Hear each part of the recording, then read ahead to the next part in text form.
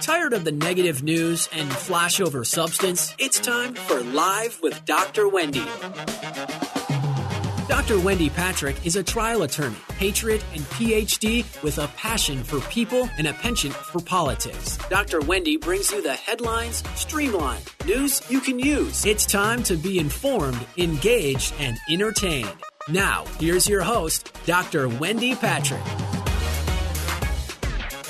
Good evening and welcome to another edition of Live with Dr. Wendy. I am Wendy Patrick. I am joined, as I am each week, by my co-host Larry Dersham, an estate planning and civil rights attorney with plenty of ideas about constitutional law, which I have a feeling we're going to get into tonight. So we are going to dive right into breaking news, and I'm going to call this segment The Great Unmasking.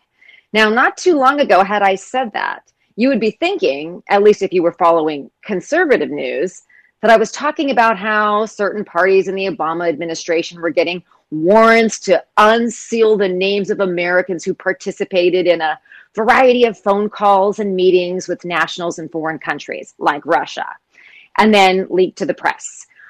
But I'm talking about something very different tonight. Tonight, we are becoming faced with an increasing amount of pressure to support a different kind of unmasking, the actual physical unmasking of people who have been forced by government mandates to wear masks in public to prevent the spread of the coronavirus. Now, obviously, this is a good idea for many people, and it's a good idea under many circumstances. But not everyone supports the great unmasking in all circumstances. Remember what we just celebrated. World Mask Week. Now, not everybody knew that was going on, but it was. And it was part of a public awareness campaign with the goal, the worthy goal, of encouraging people around the world to embrace the use of face masks, at least where we need to, in close quarters, in close contact, in public, until a vaccine is available. Now, the initiative was promoted, as many such initiatives often are, by celebrities, politicians, making it cool to wear a mask. Now, one of the things that we learned in following World Mask Week and its aftermath is that there might be too much of a good thing. That's right. Many of you have been following the story. There have been some government orders that have required people to wear masks during Zoom calls when they're home alone. Now, right away, what's the rationale for this? If you live by yourself, there's nobody there, there's no need to socially distance, why in the world would you wear a mask? Well, let me play devil's advocate just for fun. Both lawyers, we like to play both sides. So the Washington Examiner had this great report of the Wisconsin Department of Natural Resources, who was telling workers that they had to wear face masks during virtual Zoom meetings. Now, why? Optics, in a word. They had to wear them during the meetings, even if they were home alone, because if they were going to be participating in this, it involves being seen on another virtual platform, and it sets a safety example as a public service employee. Basically saying we are demonstrating that we care about the health and safety of others. Now, of course, medical experts say there is no need to wear masks at home if you are there alone. It's one thing if you live with somebody that might be vulnerable or you've just been out and about, but if you live alone, it's not a medical issue.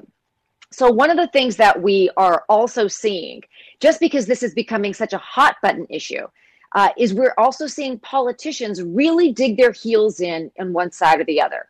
Remember that candidate Joe Biden just called for a nationwide mask mandate, at least for the next 3 months. I wonder what that's geared to coincide with, to slow the spread of the coronavirus. Now, most Americans understand this and understand that in certain circumstances we have to do this. Even the president has been filmed newly masked with that wonderful black mask with the seal of the United States of America. So we're all sort of getting on the same page here.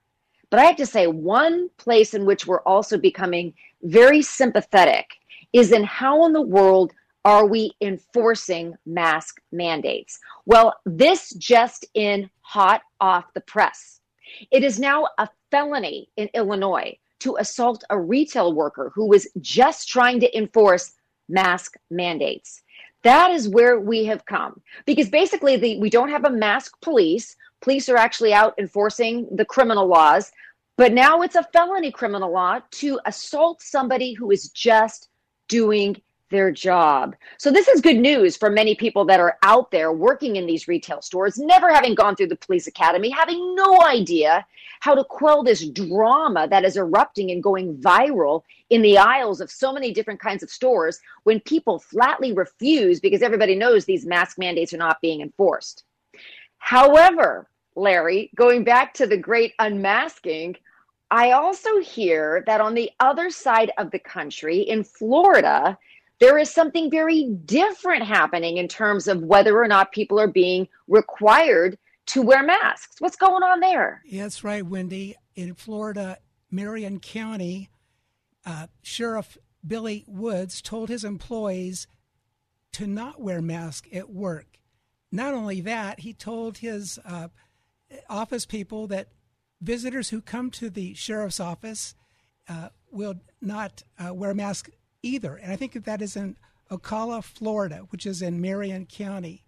And what's interesting about that, Wendy, is he's made some exceptions for officers while working at the courthouse, the jail, and in public schools.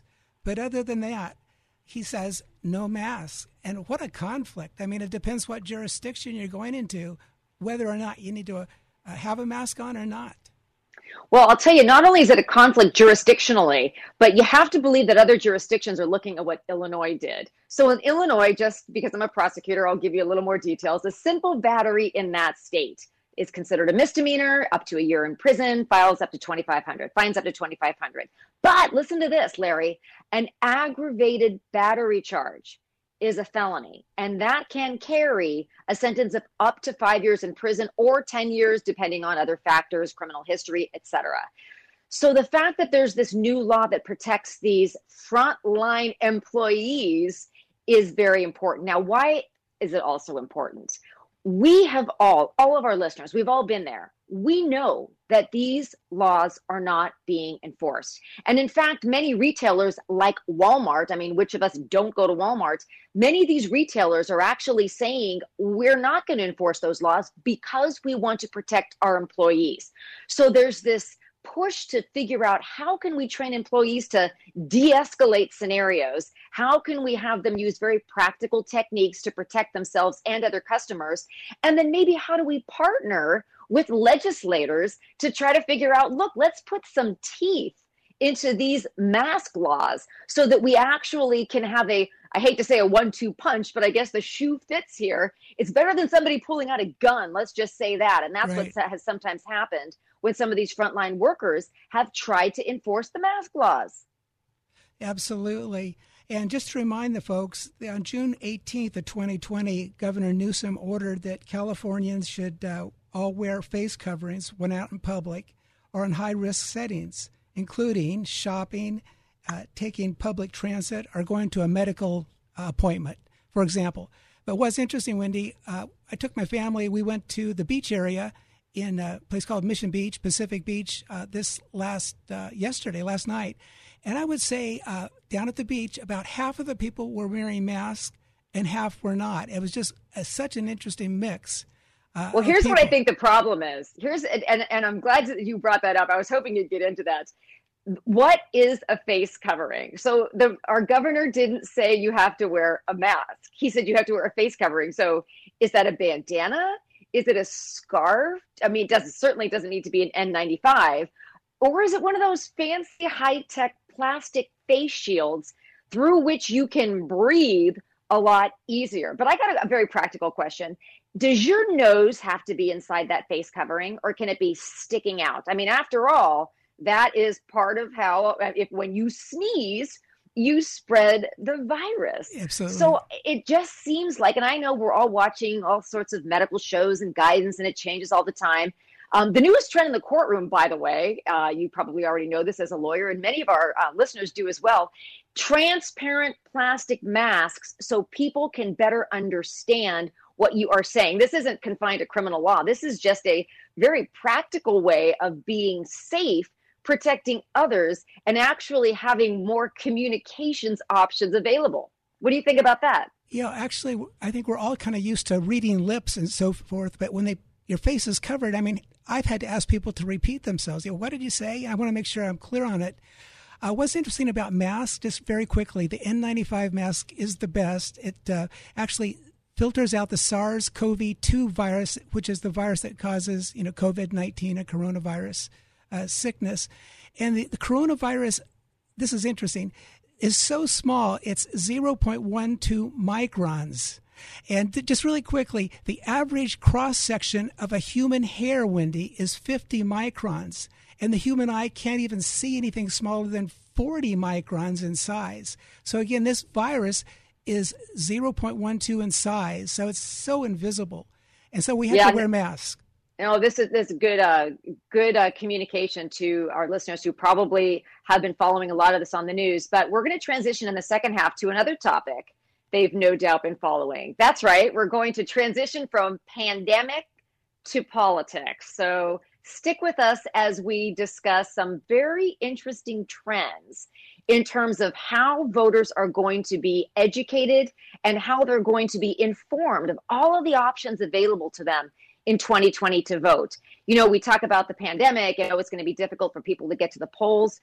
Well, there has been a movement on Facebook that we're going to get into after the break that is actually geared exactly to that, to try to make it easier for people to understand how to cast that ballot. So stick with us. You're listening to Live with Dr. Wendy.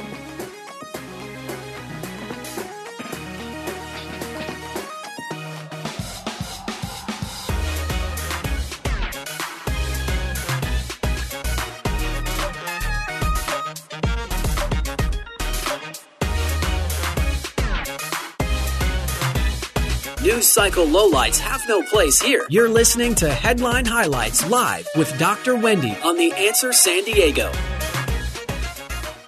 It's time for more news you can use. The headlines streamlined. It's time for more Live with Dr. Wendy. Now here's your host, Dr. Wendy Patrick. Welcome back. You are listening to Live with Dr. Wendy. I'm Wendy Patrick. Guess what happens in 80 days?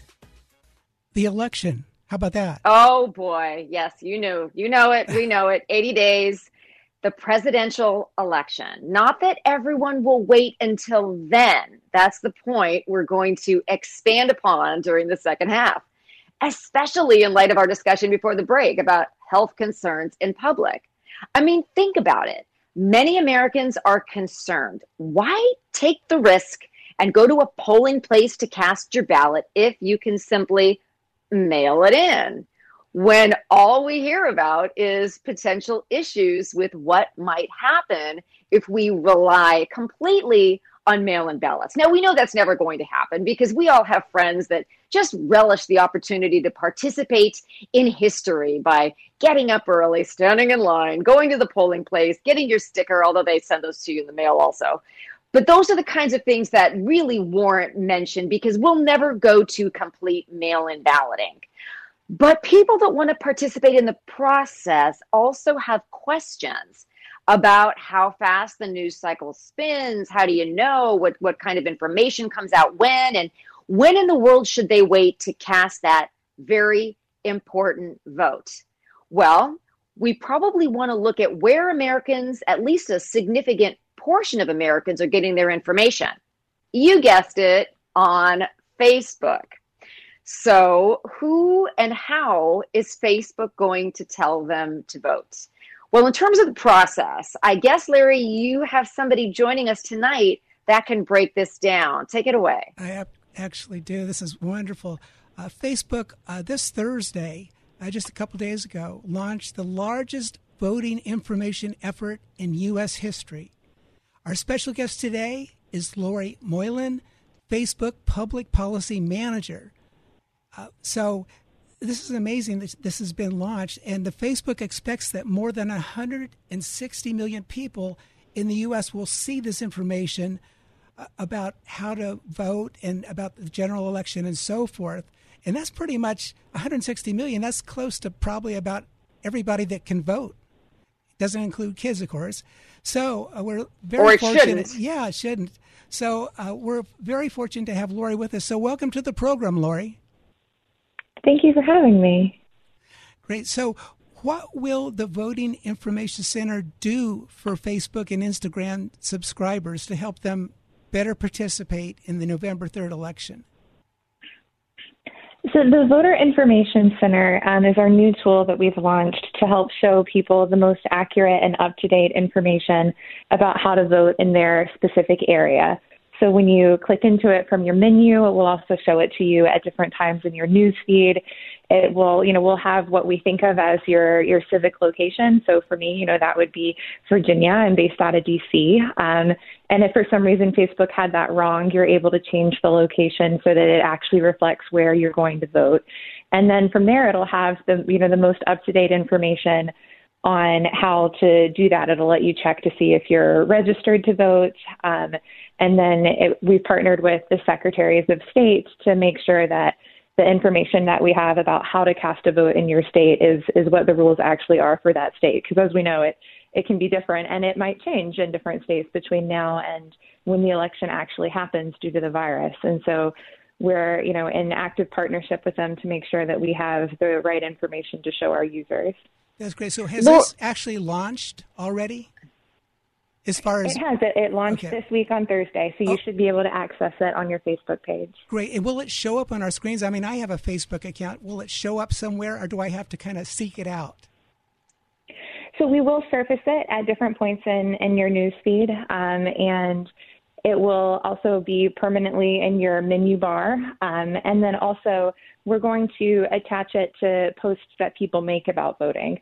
So if I were to make a post that says, I can't wait to make my voice heard on November 3rd, I hope you come out and vote with me, we would, have an attachment underneath that says, to learn more about voting in your state, please visit our Voter Information Center.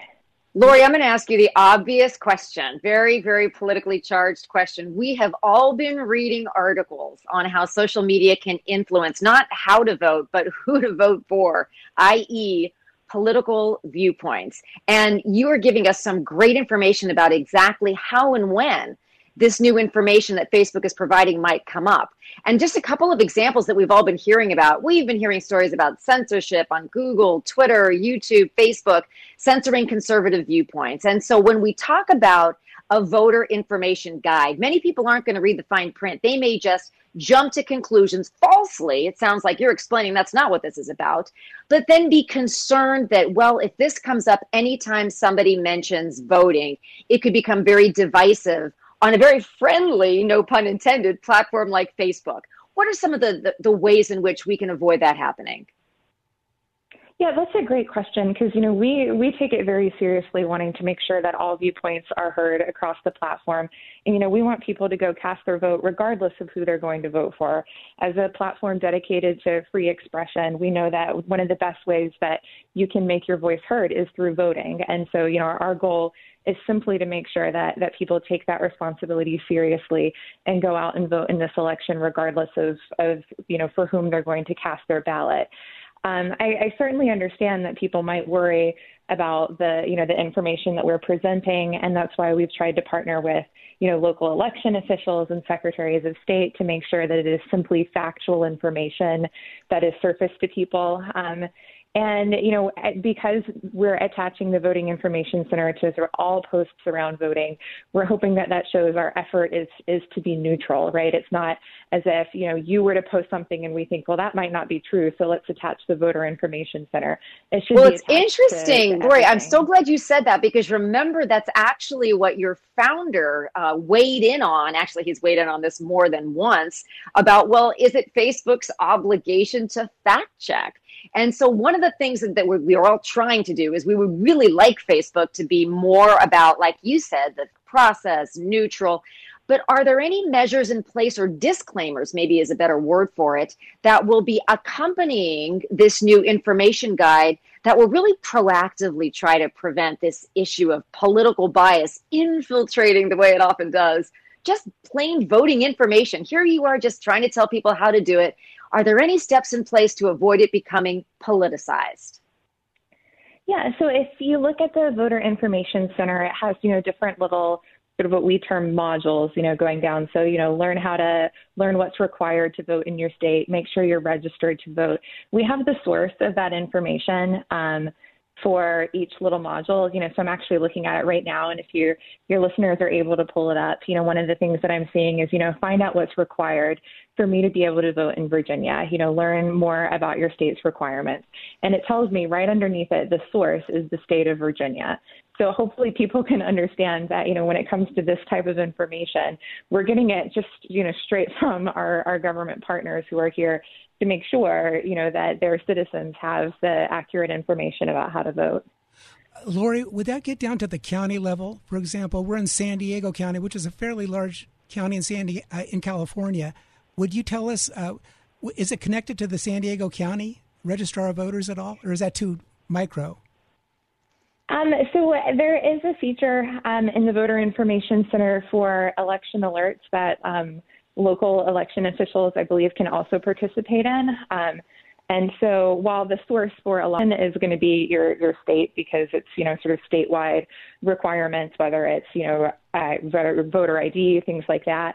But when it comes to the election alerts, they can come from, actual election officials, but at different levels. Where can you find it on Instagram, Lori? It's the same. It's in your menu.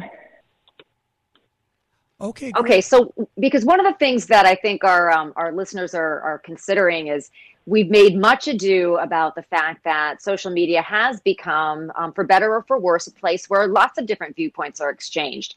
And because this election is so contentious and is being discussed so often, part of why I believe, and you can tell me if this kind of went into it a little bit, just real quick, we're almost done, but I wanted to ask, was that part of the impetus as to why Facebook and Instagram would be instituting this kind of a tool? Because everybody knows that a significant amount of social media users choose those two platforms.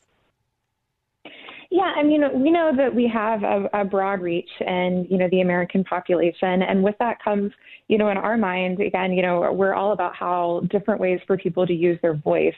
And we've long invested in civic tools. I'm sure people can remember back to 2016 when you could put the little I voted stickers and you could share with people. And we have other tools called Town Hall where you can immediately connect with the people who represent you if you share your address. We have a variety of civic tools that we've built across the platform. No, that's great. We view this Voter Information Center as sort of the next step in making sure that we're providing people with that access and information. Thank you so much. Thank you for explaining that. I know people have been asking about it, not knowing exactly what it is. Lori, we want to thank you for joining the show tonight and providing some of it, I guess more of an education as to what we need to figure out in terms of where we learn to vote. And it looks like social media is, again, making that easier for us. So thank you for your time tonight, Lori. Thank you, Lori. Of course. Thank you, guys. Have a wonderful night. All right. And we are experiencing a wonderful hot night here, I guess, in San Diego and across the country, as far as I can tell. But we also want to tell you we're always glad to have you. Thank you so much for joining another episode of Live with Dr. Wendy. Please join us again next Saturday, 6 p.m. Pacific time. We look forward to having you. I promise we'll have another exciting topic to talk about. Until then, God bless you. Have a great week.